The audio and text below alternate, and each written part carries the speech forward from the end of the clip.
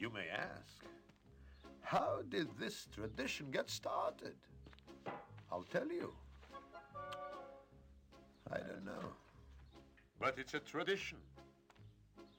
And because of our traditions, every one of us knows who he is and what God expects him to do. Day and night must scramble for a living. Hello, everyone, and welcome to Let's Talk Torah. I am Rabbi Tzvi Jacobson with NM Streamcast, and we'll spend our time talking Torah, learning stuff, and having fun while we learn. You can always send your questions and comments to our mailbag at letstalktorah@gmail.com, and of course, I will answer as many as I can. So, the last show, I was about to tell you a great story, and I couldn't finish it. So I slid it into this week, this show we have here, and I guess we'll start with a couple of stories early because it's just a week of stories, vacation time, or vacation mode. As I told you before, I'm still not wearing my tie because we are relaxed, chilled, enjoying. But I got to tell you this story. Amazing story. So, if you're listening to the last show, so we were talking about this Abulafia bakery in Jaffa. This story, again, is about 50 or 60 years old. And the Abulafia bakery was owned by Arabs. Jaffa was one of those cities, may still be one of those cities, where there's a lot of Jews and Arabs living together in the city. And on Passover, right, bakeries close during Passover. But if you're an Arab bakery, no reason to close during Passover.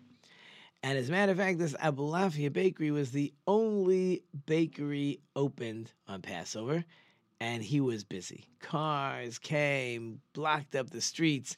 Arab, because there were no other bakeries, and unfortunately many Jews also would go to this bakery to buy bread because Passover was not their thing. A lot of very, I don't want to say anti-religious, but more than non-religious. Sort of like religion is sort of irrelevant to, unfortunately, many Jews. And so, of course, you want bread on Passover. The Jewish bakeries closed, and it was an Arab bakery. You don't care. Across the street from this Arab bakery was a Jewish shoe store. And the owner of the store's name was Shlomo Zalman Stauber. And it just ate him up. He just couldn't take it that so many Jews would buy bread. Now, obviously, you can't stop everybody from doing everything. But if you could stop them a little bit, it shouldn't be so easy. They should recognize it's a holiday. He just was beside himself. And he decided he was going to do something about it. So, a few weeks before Passover, one year, I believe it was 1969, he walks over, and he's friends with the owner.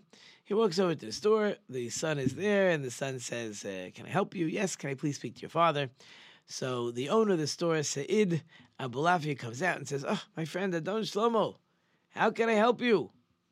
So he says, I got to tell you like this. I got to tell you. There's a Jewish holiday, and it's called Passover. And during Passover, Jews are not supposed to have bread. Obviously, you're not Jewish, so it's irrelevant to you if we're supposed to have bread or not supposed to have bread. You can sell bread to all the Arabs, but the Jews are not supposed to be buying bread. But the problem is that they're not so religious, and they come to your store. So Sa'id says to Shlomo, he says, so what do you want me to do? He says, look, I know you make a lot of money over Passover. I know you make a lot of money. I'm willing to pay everything. Whatever money you would make over this week of Passover, I will pay the whole bill, and you should close for the week. So Sid says, my friend, I'm willing to make a business deal, but you need to understand that I make more money in this 1 week than the whole year my bakery is open. And Shlomo says, I understand. I'm willing. So he says, okay, I need a little bit of time. Let me figure out. And he goes, sits down, he makes all his calculations, and he says, you sure this is the number? It's a pretty big number. And so he says, yeah. So they write him a contract that Shlomo will pay X amount so that Sa'id will close his business over the week of Passover. And sure enough, he goes back to the store, gets his checkbook, writes out a check to Sa'id, and sure enough, the morning of Passover, big sign goes up on the storefront. The store will be closed from April 20th at 9:30 a.m. until the evening of April 27th. Wishing all my customers a happy holidays. Sure enough, people are not used to this. Passover comes, cars are going up and down the street, store is closed. And for the next 6 years, a few weeks before Passover, someone come across the street, Said, do we have a deal? Sid says, we have a deal. Sign will go up, store is closed for the week.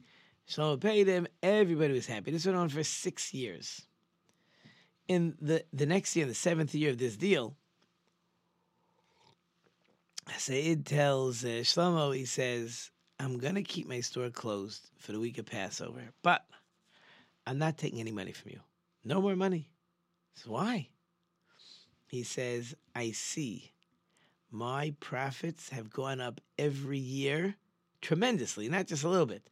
My profits have gone up tremendously, and I'm sure it's because I'm not selling bread to your Jewish friends over Passover. So for now, we stay closed, and you shouldn't pay me. Now, by the way, that deal, I can't say today, but that deal was on for years and years and years, even when the father died, even when this Shlomo Stauber was no longer alive. This deal went on for years. For all I know, the deal is still going on today. That I was not 100% sure when I read the story, but just a beautiful story of when somebody cares, right? It's not good enough that I care about you and I'm concerned about you and I worry about you and I'm willing to tell you how much I'm concerned and I'm willing to tell you what to do. Am I willing to pay for it? Can I come up with a plan that nobody has to suffer because I want to take care of some of my friends? Can we do it? If we can do it that nobody suffers, that's amazing. Before I get into the next story, which is even more amazing, but we got to take a little break here. But to all my dedicated listeners, I know you love the show, and I need your help. To help the show spread, I need you to go to my homepage and hit the donate button. Leave a name. I'll give you a shout out. If you want to sponsor in memory of someone, if you want that we should pray, someone should have a speedy recovery, just write it in the notes. There's 4 levels over there. Just push the button, and you will allow the show to continue. You'll help our show grow. And in advance, I thank you very much. So after a day of fasting, after the 9th of Av, so my son calls me he had only a few minutes left to the day. For me, I probably still had another hour. And he was telling me some stories that he heard that morning when he went to shul. So this story, I don't want to say it's hot off the press, but this is just an amazing story. Just the lesson to be learned from this story. And it really follows the last story. If you really care, what are you willing to do if you can? It's nice that I care about somebody else. But will I allow it to cost me? Whether it costs me money, whether it costs me something else, what am I willing to do? So listen to this amazing story. So there was a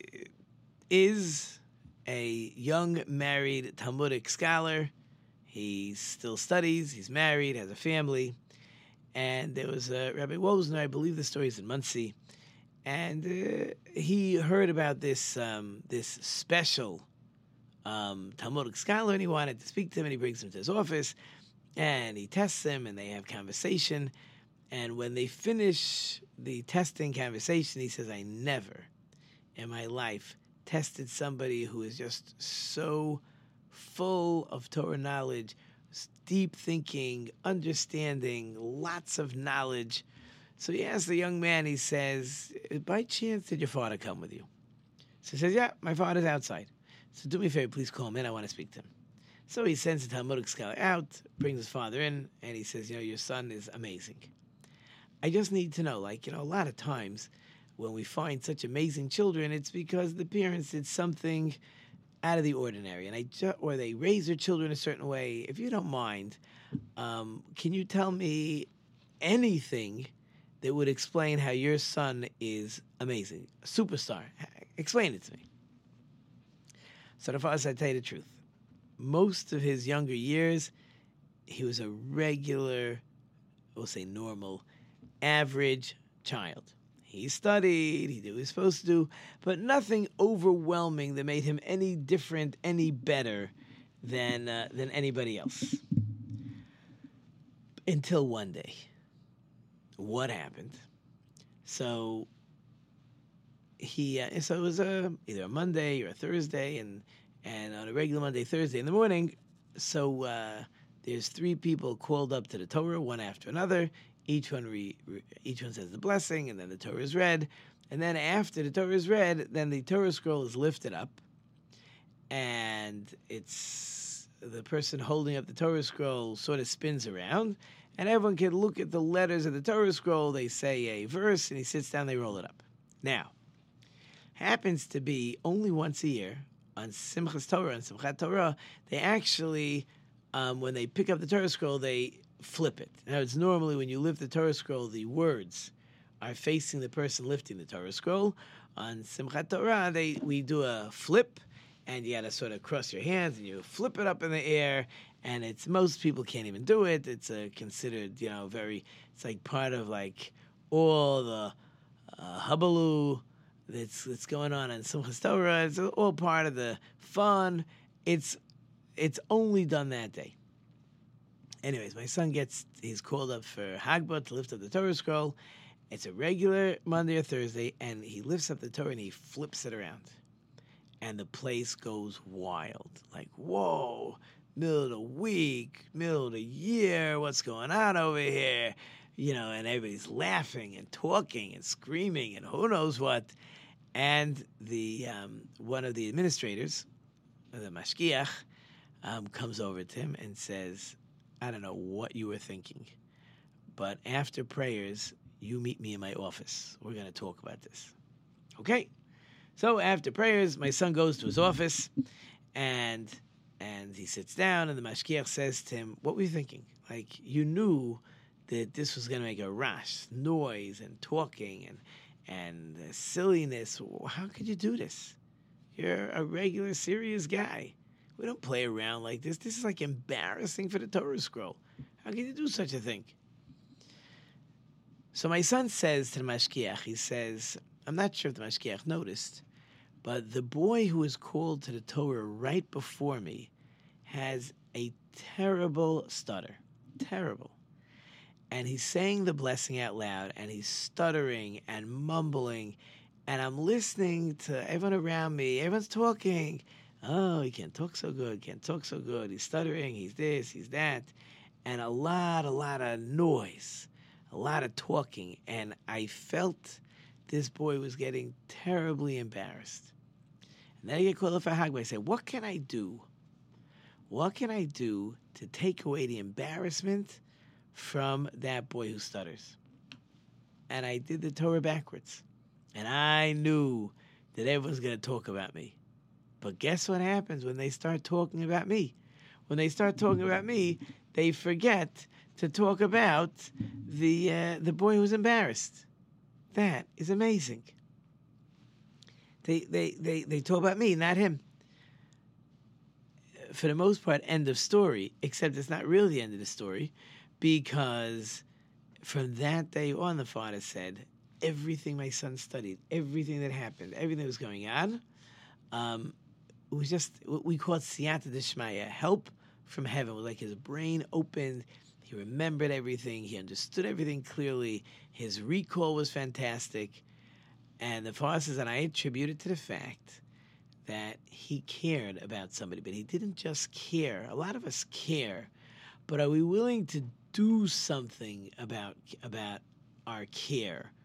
Are we willing to show that we care even if it costs us, right? He was called into the office. He was going to get it over the head. right? We're going to be embarrassed. People can talk about you for years to say, what kind of crazy thing is this that you were doing, right? So, like both stories that we said, we we're just finishing again the 3 weeks. We want to bring back this, that we love each other, we care for each other, but sometimes it's not good enough to say I care about you. I gotta do something, and that something could cost me money. Sometimes that something could cost me embarrassment, but am I willing to pay the cost because I care about you? So both these stories, both these lessons are just so powerful, so important, and for that alone, it's the show is worth listening to. Okay. This week's Torah portion we have from the most famous prayers. In this week's Torah portion we have the Shema. The Shema, I'm sure all of you say it. You all should be familiar with it. The Shema is something that children and adults, by the way, go to sleep with it on their lips. So in the first verse, it says you will love God, right, with all your heart, with all your soul, with all your money. So the Zera Shimshon asks, it's very interesting if you think about it. When it comes to a positive command, right, loving God is an action, is positive, right? Not serving idols is a negative, right? Keeping the Sabbath, that part is positive. Not watering my lawn is a negative. Eating kosher is a positive. Not eating pig is a negative, right? So when it comes to positive, we have this verse that says you serve God with all your heart, with all your soul. Interesting enough, when it comes to negative, don't do something, there's no mention about not doing something with all your heart and all your soul. What's the difference? In other words, there's love and there's fear. When I serve God with fear, fear is keeping me away from sin. When I'm loving God, so love motivates us to do things. So both are important and both are necessary when it comes to serving God. Both fear and love are necessary to serve God. The difference is fear is it's automatically my heart and soul. You can't not do something completely. If I don't eat the pig meat, I completely did not eat it. I didn't sort of eat it, or a little bit I ate it. I either did or I didn't. So fear keeps us totally away from sin. Love, on the other hand, is really different. In other words, love is how I serve God, right? It was how I do His different commands, how I study His Torah, how I keep Passover, how I sit in His sukkah, how I shake the lulav and etrog. It's all the positive commands. But you know what happens when you're doing something? The difference between not doing and the difference between doing, not doing. God said not to do it. I'm not doing it. That's clear.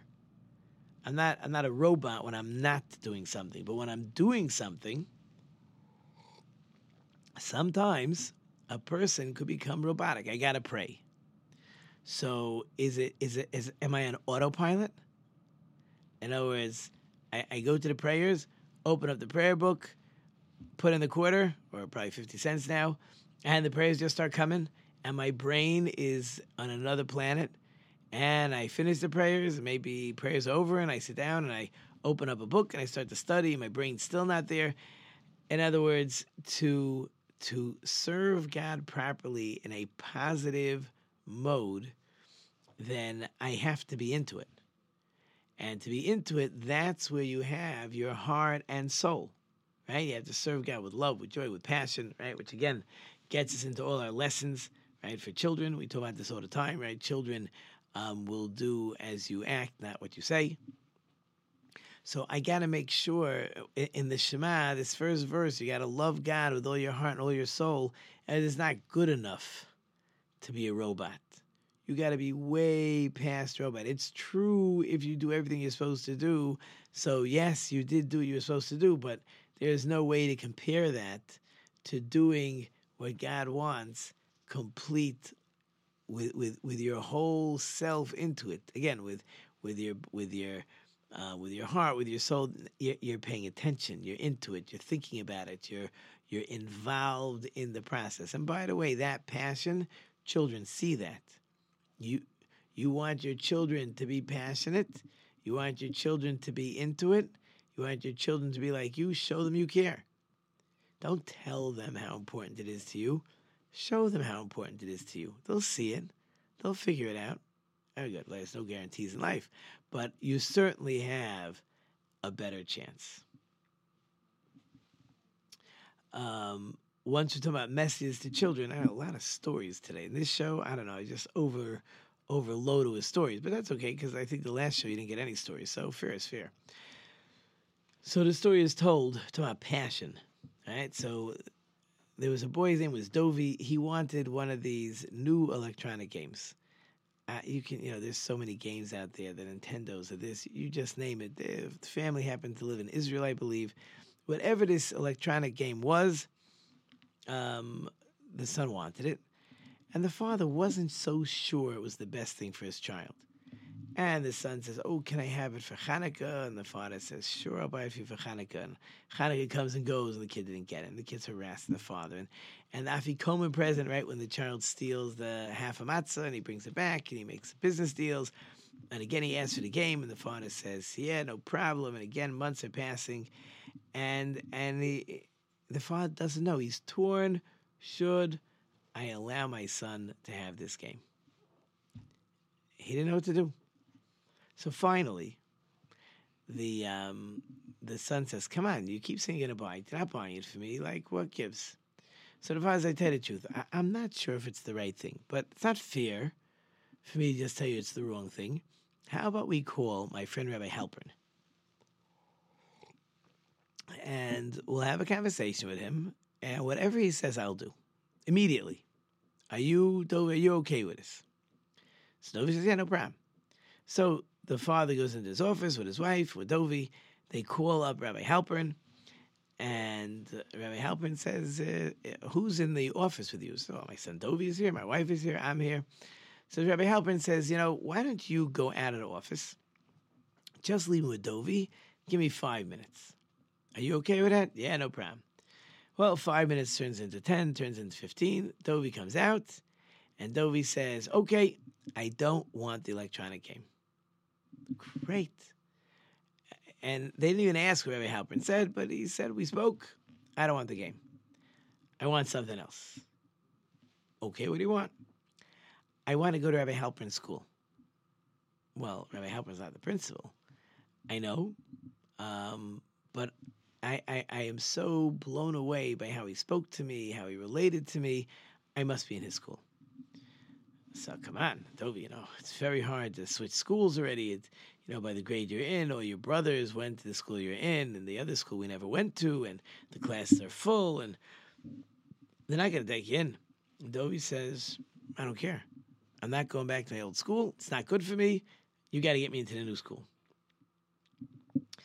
Okay, the father says, "Look, I'll try, but I don't have high hopes for this." And Dovey says, "I don't care." He calls Rabbi Halpern, and Rabbi Halpern again tells me, "Yeah, look, I don't make the decisions. You got to call the principal, but the likelihood is they're going to say there's no room."